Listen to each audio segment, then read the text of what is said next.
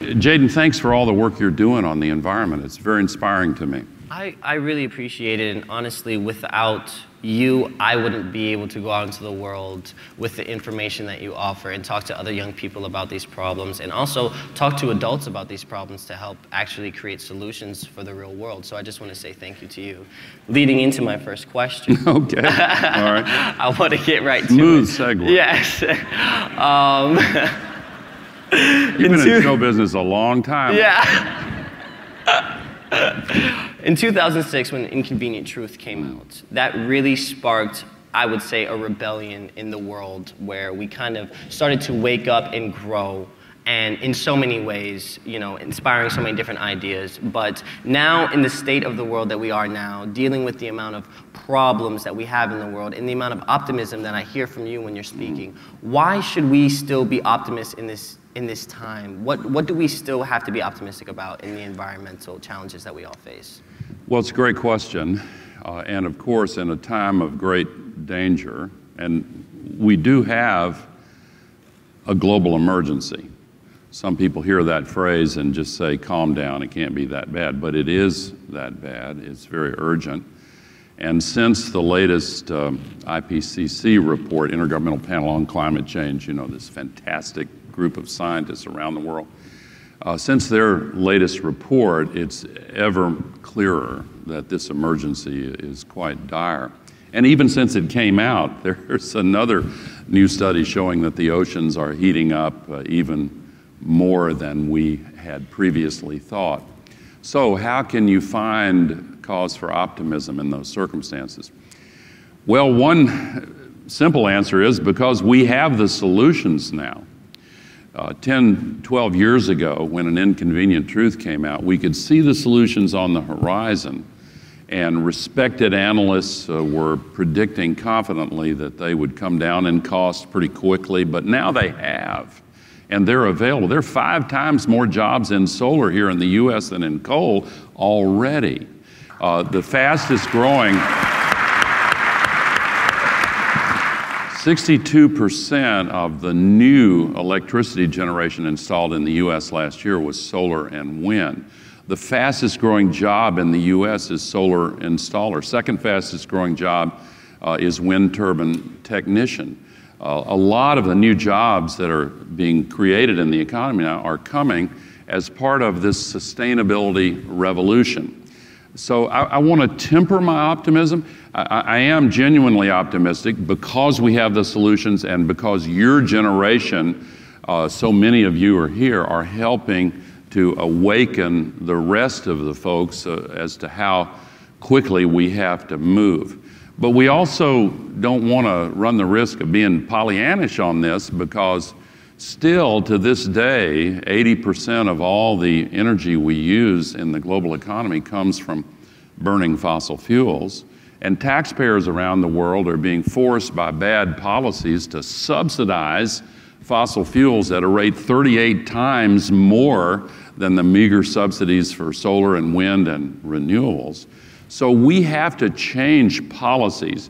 We have to change investment practices. We have to change so many things: agriculture, the preservation of our forests and reforestation. Sustainable agriculture is coming on strong, but not fast enough. We have to address the built environment to stop wasting so much energy. About a quarter of all the greenhouse gas emissions come from just inefficient buildings. And that's another opportunity to create jobs in fixing the built environment.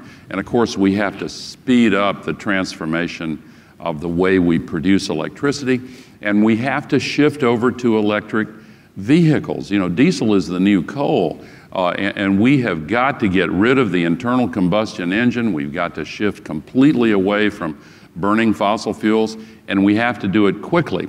So the task in front of us is really a daunting one. We can't minimize how serious it is and how quickly we have to move.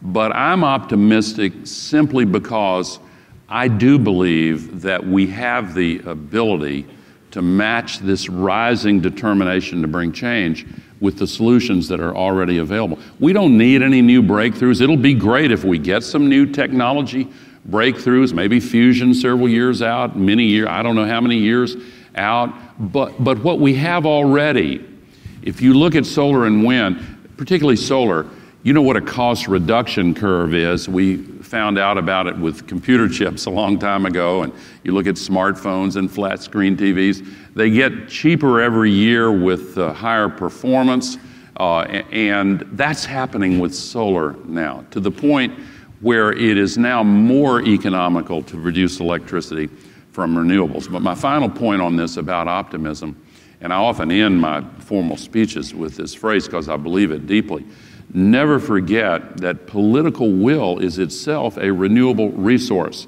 and it's up to us to renew it and apply it to this global emergency and solve this crisis.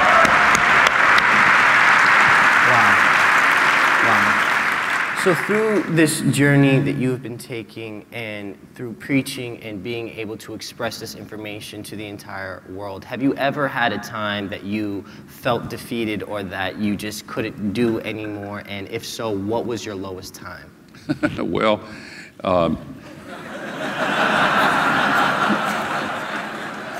you're too good at this, man.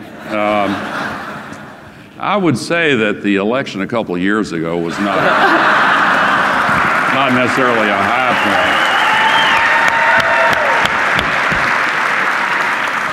point. But you know, I really believe very deeply that we are now in the early stages of a sustainability revolution that has the magnitude of the Industrial Revolution, but the speed of the digital revolution. These new technology solutions are absolutely stunning. And I think that the sustainability revolution and the climate movement should be seen in the context of other great moral revolutions like the civil rights movement in our country, abolition long before that, the women's suffrage movement and women's rights. And women's rights, civil rights, of course, we still have a long way to go. But if you look at the accomplishments there, and gay and lesbian rights, if somebody had told me 8 years ago that in the year 2018, gay marriage would be legal in all 50 U.S. states and honored and celebrated by more than 2/3 of the American people, I would have said, wow, that's great. And all of these great revolutions have followed a similar pattern. The advocates have, in every one of these movements, have encountered setbacks. They have struggled with despair at times. They've had to fight their way through bleak times. But because their cause was just, and because of who we are as human beings, ultimately, when the underbrush is cleared away, the central choice is revealed between what's right and what's wrong. And that's the tipping point when hearts change, and then minds change, and then solutions are pushed with the vigor that's appropriate. I think that we're at that tipping point right now in the climate movement. And I think it's unstoppable. I think we're going to solve this. So something that's been very, very close to my heart since the first time that I watched the first documentary that you made is plastic. Yeah, and it's something that I think about in trash. It's something that I think about a lot. And, you know, we hear statistics floating around on Instagram like, oh, in 2050, there's going to be more plastic in the ocean than fish. By weight, yeah. And, you know, you have people like Boy and Slat who are creating things to pull plastic out of the ocean. But how do you feel about the trash epidemic and what's happening with plastic and how involved the youth is getting with these movements and getting behind, let's get the plastic out of the ocean, let's get the plastic out of the ocean. And sometimes it distracts people from CO2s and the rising of the temperatures globally being the real problem. How do you feel about people advocating for cleaning plastic out of the ocean? And do you have any ideas for ways that we could do this more efficiently? Yeah, well, it's all connected. And the efforts to remove plastic from the ocean are congruent with the efforts to reduce CO2 emissions and other greenhouse gas emissions. It's part of the petrochemical industry that is producing both of these terrible afflictions. Most of the plastics come out of the mouths of the rivers, and for all of the incredible volume in the oceans, and you just gave that statistic, that represents only 11% of the total plastic production around the world each year. We need to shift to what's called the circular economy with recyclable components. The good news is we can do that. We're seeing with the small initial steps like the banning of plastic straws and really innovative products like Just Water, sharply reducing plastics and CO2 emissions. That's how that kind of revolution begins. But it's all part of the same movement toward a sustainable world. Your generation is rightly and justly demanding a better world. And companies that want to hire the best and brightest of the new generation need to hear you, or they're not going to get the brightest and best young women and men coming to work for them. Entrepreneurs like you are starting brand new business models that have this commitment to sustainability at the core of it. We can win this. We will win this. It's just a matter of how quickly we will win it. And we don't have a lot of time to waste. We've got to, it starts right now. And maybe at the Summit LA will be where it goes over the tipping point.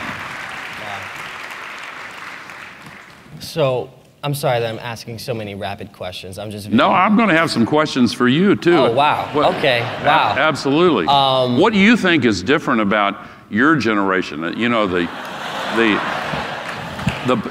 polling and public opinion surveys clearly show that your generation has a significantly higher level of commitment and knowledge on sustainability and climate than the two generations that came before you. Why do you think that is?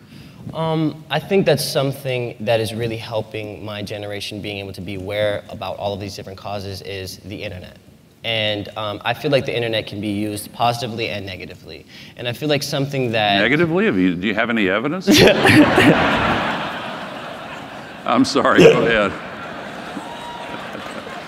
Too much evidence. Yeah. But I feel like something that is very positive is short form content on the internet. Yeah. 60 seconds of saying, hey, here's what's going on, here, this is being polluted, this is not okay, this is happening, here's ocean statistics, here's CO2 and other greenhouse gases statistics. It's something that the youth can just go flip on their phone, 60 seconds of learning, oh, Boy and Slide is doing this, Al Gore is doing this, Just Water is doing this, yeah. Elon is doing this. You know, I feel like it's almost a way for the youth to receive content in a way that they can digest it. Yeah. You know, and it's like, you know, 60 seconds of this idea, 60 seconds of this idea, 60 seconds of this idea, and that's why I feel like we have so many young people who, oh, I'm passionate about this, but I'm also passionate about this, and I'm passionate about this. I feel as though it's the versatility of the exposure that they are getting from the internet that is allowing them to be aware and to also be passionate about all of these different subjects. Yeah, I strongly agree with that.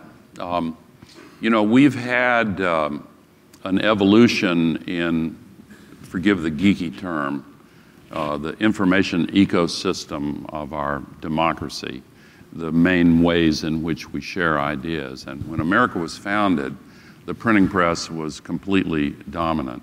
And it had low entry barriers, two-way flows of information, kind of a meritocracy of ideas, not always perfect by any means, but it lifted the role of reason in public discussions.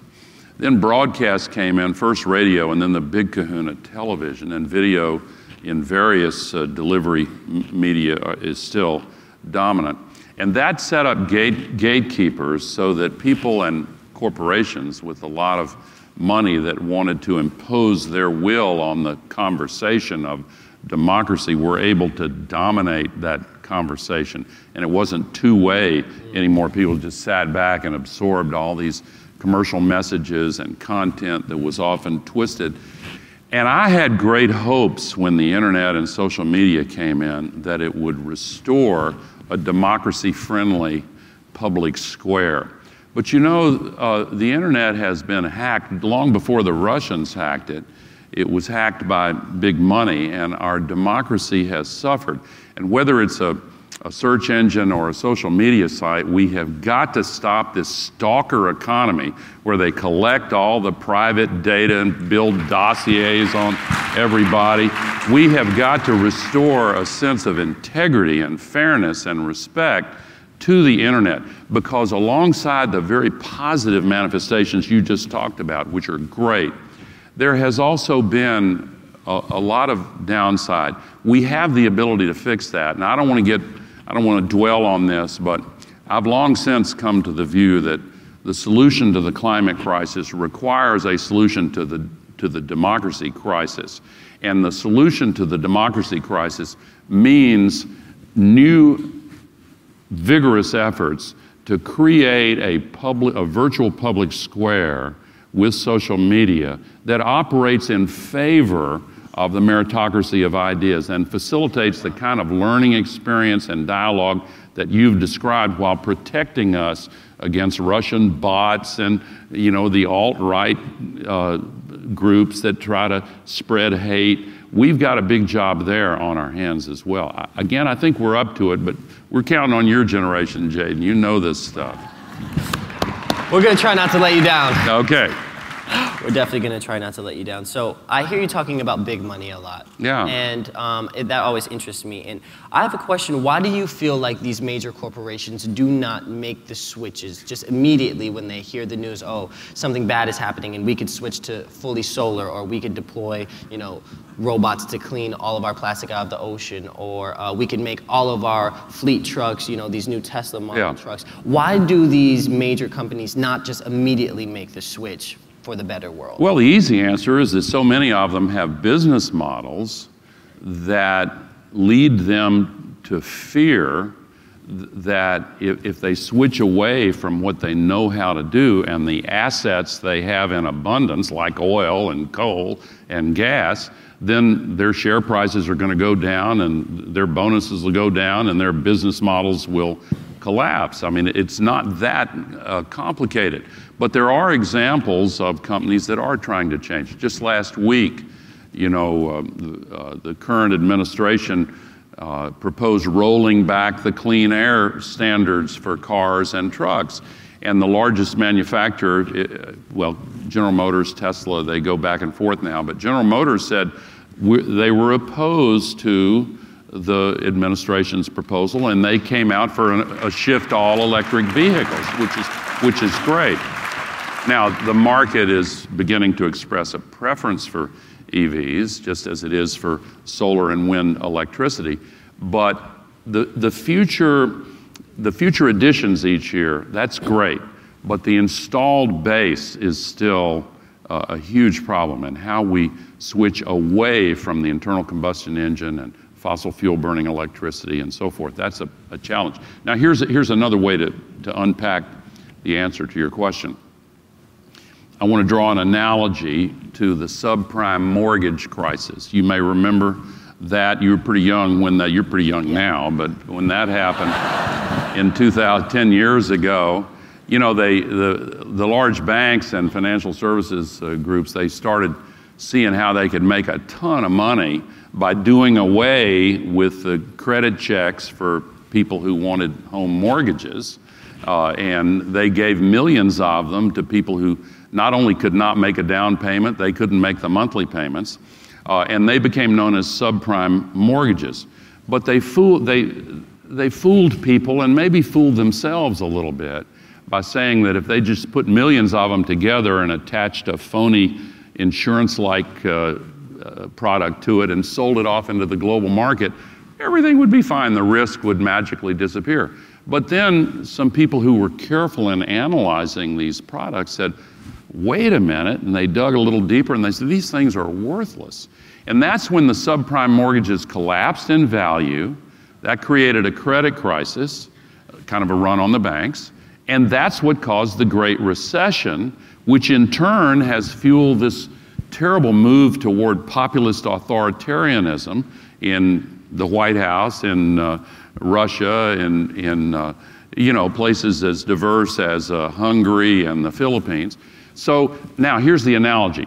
We now have a subprime carbon asset crisis, except it's much bigger And what I mean by that is we have $22 trillion worth of carbon assets like oil, gas, and coal that are already discovered, already on the books of these major energy companies, marked at a value that assumes that they're all going to be put to their intended use and burned. But they're not going to be burned. Not only because there's going to be new policy, I'm hoping and expecting, but also because of the sharp reduction in the cost of the competition, because of the efficiency wave that's reducing demand for energy, they're not going to be burned. At some point, and it's already started, smart people are looking at the real value of these carbon assets, and some are saying, whoa, this is a crisis about to explode in the financial markets. We better get rid of these carbon assets. The largest sovereign wealth fund in the world, the Norwegian Fund, just announced that it's about to decide to get rid of 100% of all the oil and gas holdings in their fund. And their money came 100% from oil and gas, so they know what they're talking about. A lot of other investors are doing the same thing.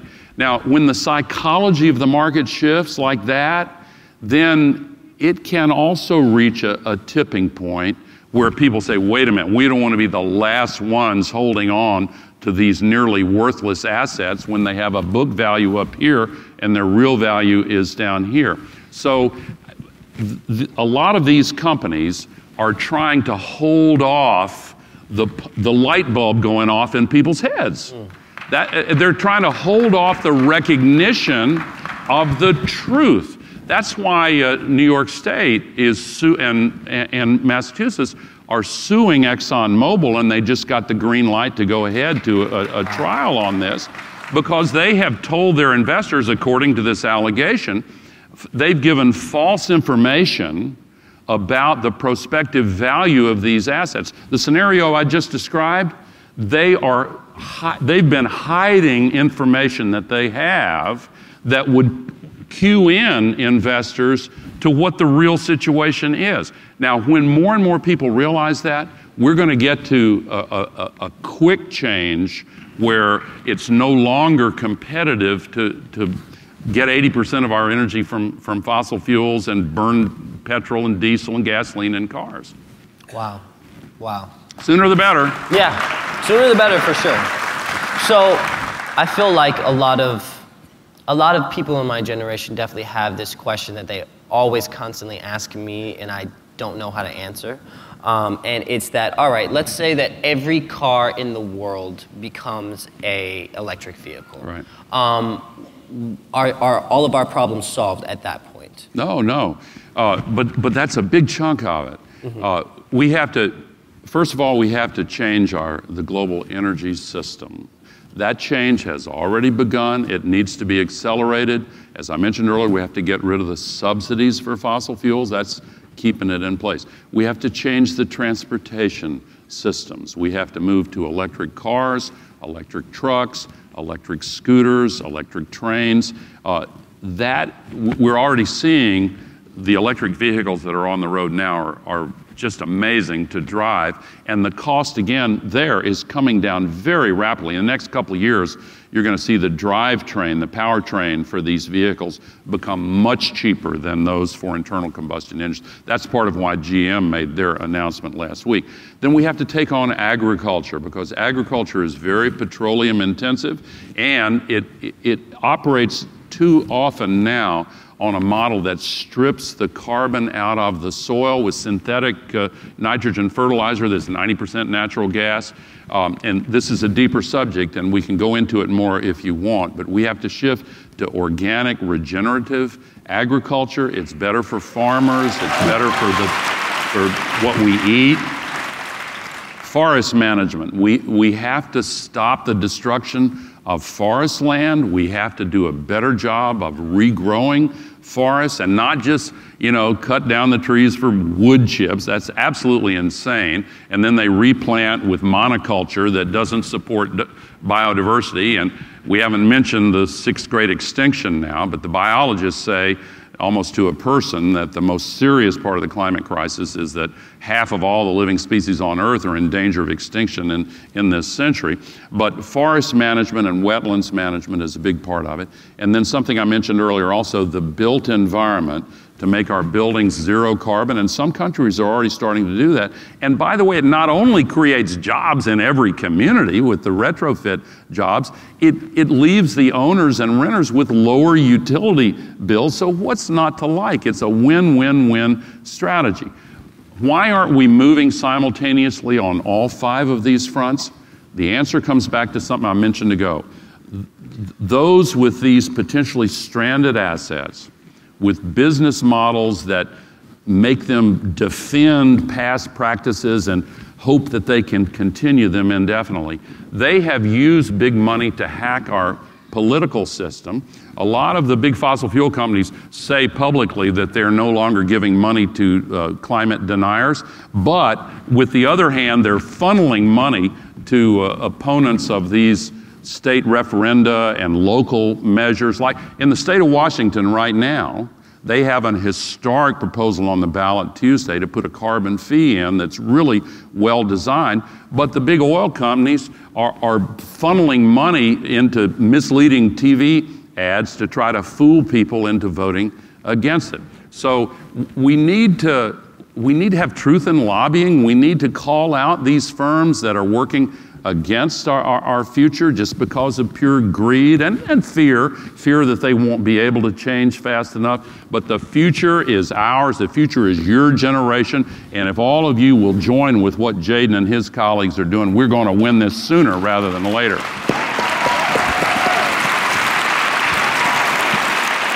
You are such an inspiration to me, to all of us in this room, to all of my friends, you know, and I just want to say thank you so much, because without what you have done, everybody that is coming out with these new technologies right now and being aware of what's happening in the climate, they owe so much of that information to you. So I just want to say thank you, and please just give a round of applause to you. You're nice to say that. Yeah, hold on. I want to spread that around, because I get my inspiration from the millions of people at the grassroots level. You're one of them, my friend. But there are millions of people who are out there organizing, starting new businesses, bringing the solutions that we need. And so there are a lot of other people besides me doing this, and I appreciate your kind words. But speaking of the other people that are out there making a difference and making a change, I would love to talk about your professor for a second, because you were telling all of us at the last event that I saw you at that your professor was the first person to measure CO2 in the atmosphere. In the global atmosphere, In the global yes. atmosphere. Yeah. So how did that inspire you, and how was that growing up with a professor that was such an advocate? Well, that made all the difference for me. His name was Roger Revelle. He was from here in Southern California. I went to school on the East Coast, and I didn't even major in science, but I had an opportunity to take an elective, and I signed up for his course, and not really having much of any idea of what I was going to experience there. But he designed the first experiment to measure CO2 in the global atmosphere. A little bit of ancient history. Back in 1957 and 58, there was something called the International Geophysical Year, and in the decade following World War II, there was a lot of optimism and a lot of progress, and this was part of it. And that's when he designed this experiment. David Keeling was the one who implemented it for 50 years. Out on the big island of Hawaii, they would send up measuring instruments, you know, several times a day. Now they have them in multiple locations around the world. And when I walked into this professor's class, he shared with us the first few years of the CO2 increase in the atmosphere. That is still the foundation of modern climate scientists. All the great climate scientists say that's where it really started. There were discoveries of the basic chemistry and physics before then, but seeing that it was real and it was happening on a dramatic current basis, that's what opened my eyes. And he sketched out what this would mean I kept in touch with my professor when I graduated, went into the Army, came back, got elected to Congress a few years after that, and asked immediately, what are we doing about global warming and crickets? And so I helped organize the first congressional hearing on global warming back in the 70s, and invited my professor to come and be the lead-off witness. And I was so naive that I actually held the hope in my heart, sitting up on the dais with the other members of Congress, that when he spoke, they would have the same epiphany from a 20-minute congressional statement that I had from a full college course, and it didn't happen, to say the least. And that's really the first time that I asked myself the question, how can this be communicated to others the way he communicated it to me, in a way that would be accessible in a shorter period of time and produce in the minds and hearts of millions of people the same aha realization that he gave me. And by the way, he died many years after that, but on the 100th anniversary of his birth, I went to a celebration of his life at the Scripps Institute in La Jolla, and I really boned up to try to do justice to this great man. And in the course of learning more about him, I learned that when he had been my age, I took his course, when he was your age now, he had been inspired by a great professor who had changed the course of his life. And I thought to myself, wow, how many chains of intergenerational inspiration are there going way, way back? And how far in the future will they continue? But we've got to accelerate that process. Now, that's what the Climate Reality Project is all about, by the way.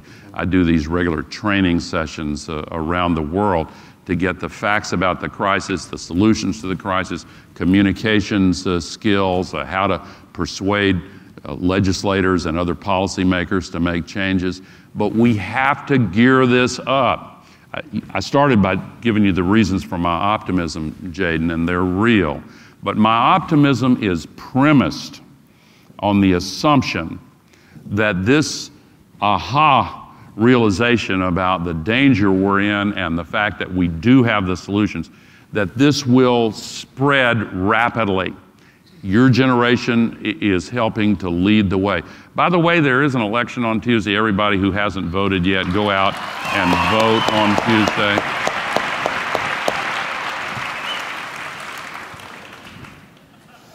Yeah.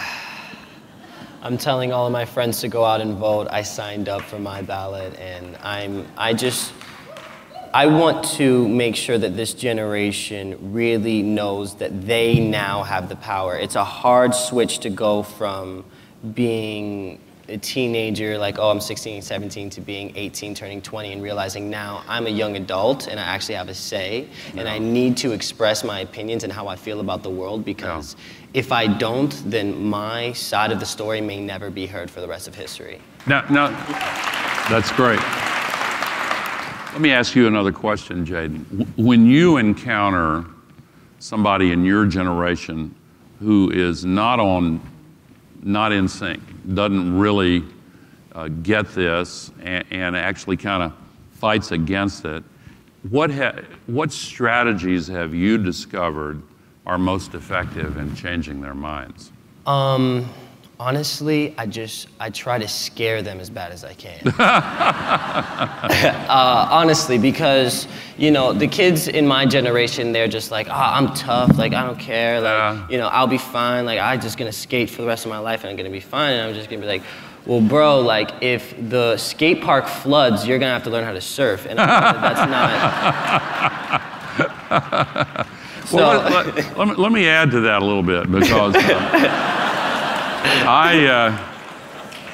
I do put hope first and emphasize the hope and the solutions. But I don't want to miss the opportunity to do what you just said works for you, and that is to lay out how serious this is. Yeah. So we're using the sky as an open sewer. And the sky is different in reality from the way it appears to us when we go outside this building and look up. From the ground, it looks like a vast and limitless expanse. But the pictures from the astronauts confirm what the scientists have long known. It's actually a very, very thin shell of atmosphere encasing and surrounding the planet. If you could drive a car at normal interstate highway speeds straight up in the air, you get to the top of the sky in about 10 minutes. It's that thin. And we are now spewing 110 million tons of man-made heat-trapping pollution into that thin space every single day. And a good portion of it will stay there for more than 1,000 years. The cumulative amount that is up there now traps as much extra heat energy every day as would be released by 500,000 Hiroshima-class atomic bombs exploding on the Earth every 24 hours, day in and day out. It's a big planet, but that's a lot of energy. And more than 90% of it goes into the oceans. Now, the remaining 7 to 10% heats up the air. Of course, the oceans heat up the air too. But the fact that the oceans are warming so much, that has consequences of its own. That's what makes these hurricanes and cyclones and typhoons so much stronger than they were in the past. And they intensify so rapidly. And they're moving north, by the way, into the latitudes that cover Southern California. Not yet, but they're moving. And we saw with Hurricane Harvey last year, how much water did that dump on Texas? If you think of Niagara Falls and imagine the full flow of Niagara Falls for 500 days, that's how much water dumped on Texas and Louisiana in 5 days. 5 feet of water in Houston, Texas. We've had 8 once in a 1,000 year events in the US in the last 12 months. Well, statistically, that doesn't work out so well.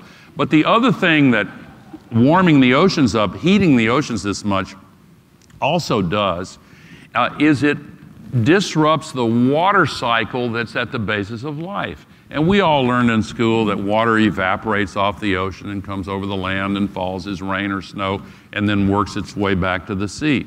Well, we're putting a huge increased amount of water vapor off the oceans into the sky. And we have these atmospheric rivers that come in this region across from the Pacific over the land, in the case of Texas, Louisiana, Florida, off the Gulf of Mexico. These atmospheric rivers can be 30 times larger than the Mississippi. And so when storm conditions release a downpour, the downpours are much, much bigger. And so the floods are much bigger, and the mudslides are much worse. Same thing, by the way, with droughts, because the extra heat evaporates the moisture out of the land, so that right now in the southwestern part of the United States, New Mexico, Utah, Colorado, Oklahoma, we have a huge drought going on right now. Also in Central America. By the way, there are a lot of causes for the exodus of refugees looking for safe lives coming from Honduras and Guatemala, etc. But the so-called dry corridor that is impacted by global warming has meant they have gone for long periods of time, 2 years in some cases, without rain, so they don't have a harvest. And same thing happened in Syria, the worst drought in the history of the Eastern Mediterranean. There were other causes for all of the migration from the Eastern Mediterranean and Syria into Europe and the neighboring countries. But they had the worst drought in history there, 2006 to 2010, definitely caused by the climate crisis. It's been studied very thoroughly and many peer-reviewed papers written about it. It killed 80% of their livestock, 80% of their goats died, 60% of their farms were destroyed, And so all these refugees were driven into the cities, and WikiLeaks released conversations among the Syrian ministers before the civil war started, saying all hell's going to break loose. We can't handle this. And there were other causes there too, just as there are for the Central American refugees. But my point is, the knock-on consequences of the climate crisis has political effects. And some of these nations have difficulty governing themselves in the best of seasons. But when they have the added pressure of these tremendous climate consequences, some of them tip over the edge, and the gates of hell did open in Syria. Russia, they had the worst drought in their history, 2010, and the worst fires ever, 55,000 people killed. So they canceled all their grain exports, and there were food riots in 60 countries, including in Tunisia, where at the peak of food prices, a food vendor set himself on fire. That's what touched off the Arab Spring. And his last words were not "down with the tyrant." His last words were, "How am I supposed to live?" We have these crises in West Africa. We have them in Southeast Asia. The water crises brewing in northern China. In Bangladesh, it's sea level rise and the stronger ocean-based storms. So farmers that were used to rebuilding their lives every 20 years now have to rebuild them every 6 or 7 years, and they can't do that. And so India's just completed the largest steel fence in the world on its southern border with Bangladesh. And I could go on and give you other examples. But the health consequences, we were talking about that in the green room upstairs. The mosquitoes spreading and diseases I never heard of when I was your age, Jaden, Zika, chikungunya, not to mention malaria, and these other tick and mosquito-borne diseases, heat stress, food shortages, all of the crops that we use as our food today were patiently selected by Neolithic women 10,000 years ago. They saved the seeds of the best producing plants, and then generation after generation they kept on replanting the best ones. And that's where our broccoli and cauliflower and lettuce and carrots and potatoes and everything we eat came from. But they were optimized for a climate that we're now changing. And so we're seeing crop yields decline because of heat stress and the change in the periodicity of rainfall, coming at planting time or at harvest time or not coming at all for long stretches. For many years, we were really encouraged by the fact that hunger in the world has been going down and poverty's been going down. Yay. Well, the last 4 years it started going up again because of the climate crisis. Now, I won't even try to go through the rest of the list of these consequences, but it is a whole system crisis. And it is at our doorstep right now. It is a global emergency facing us at this very moment. The time for complacency is over. The time for political activism and a demand for changes in policies is right now, and we've got to do it.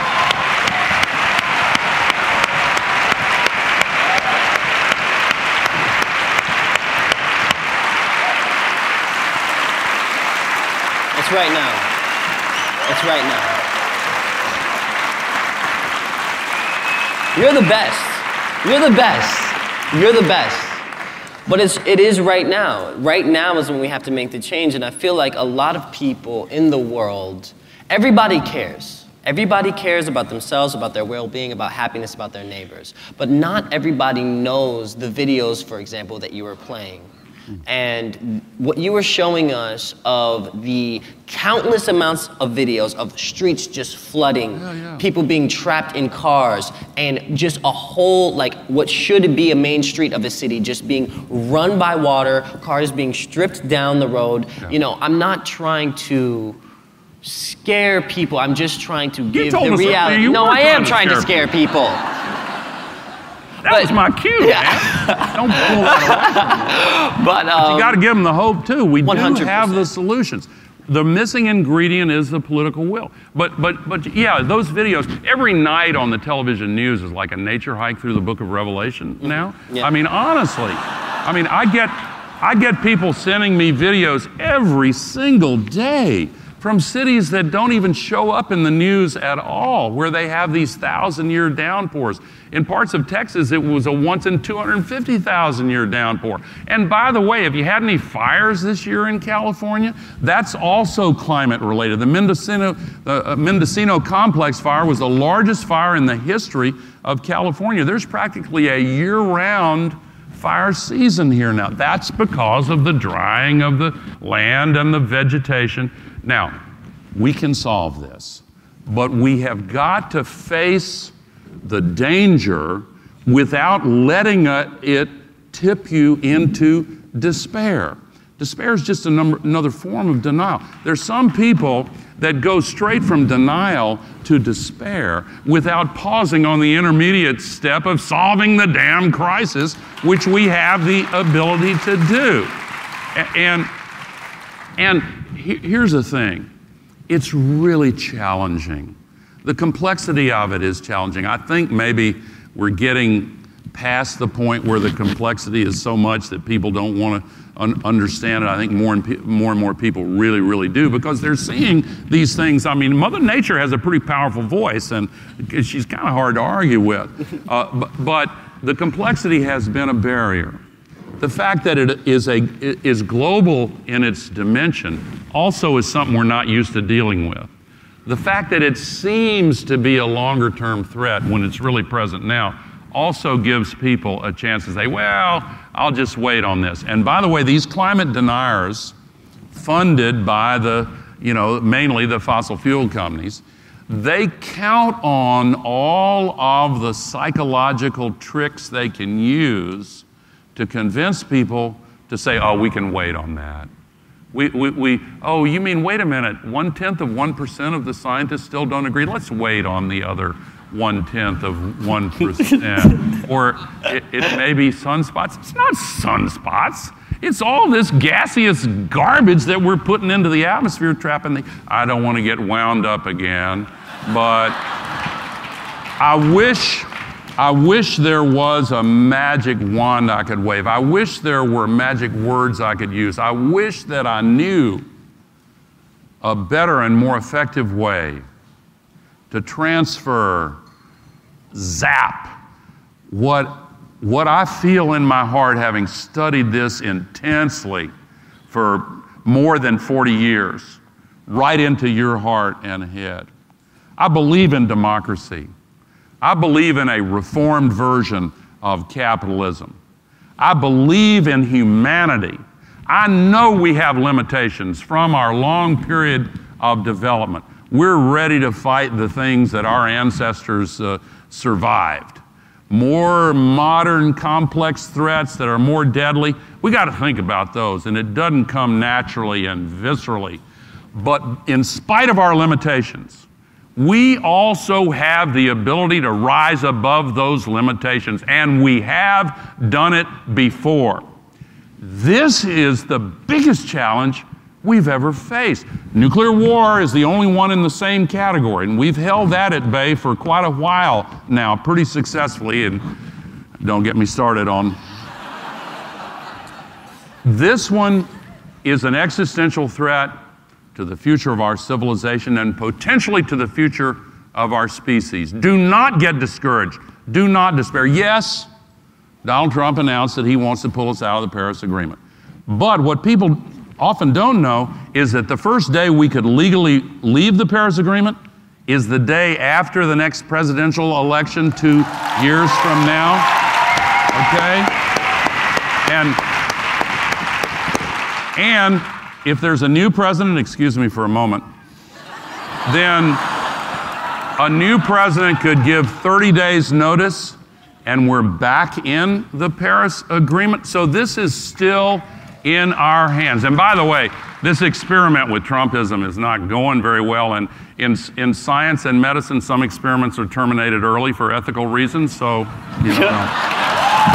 We can only pray.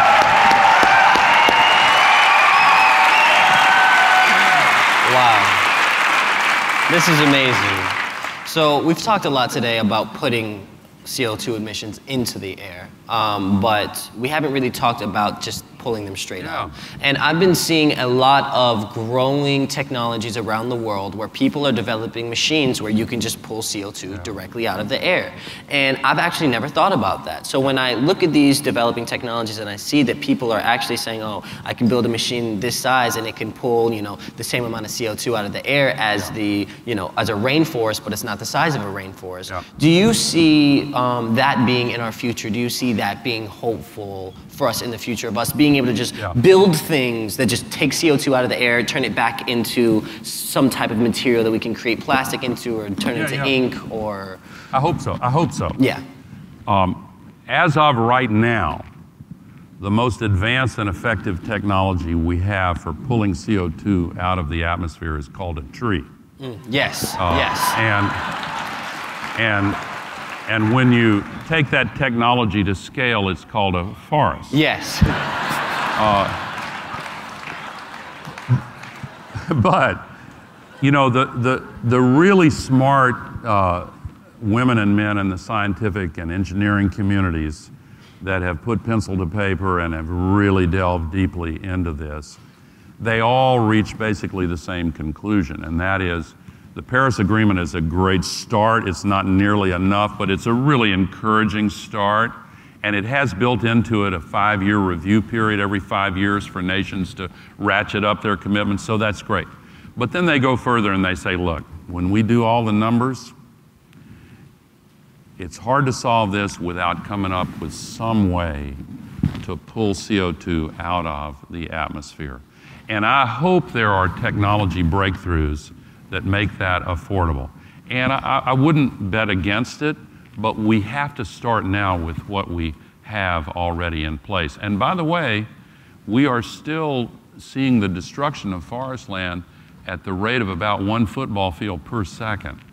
And this populist authoritarian wave that I mentioned before has just captured Brazil, and some worry that the Amazon may now be at risk because of Bolsonaro's, that's the guy just elected president, his platform. Maybe he'll moderate that, I don't know, I hope so.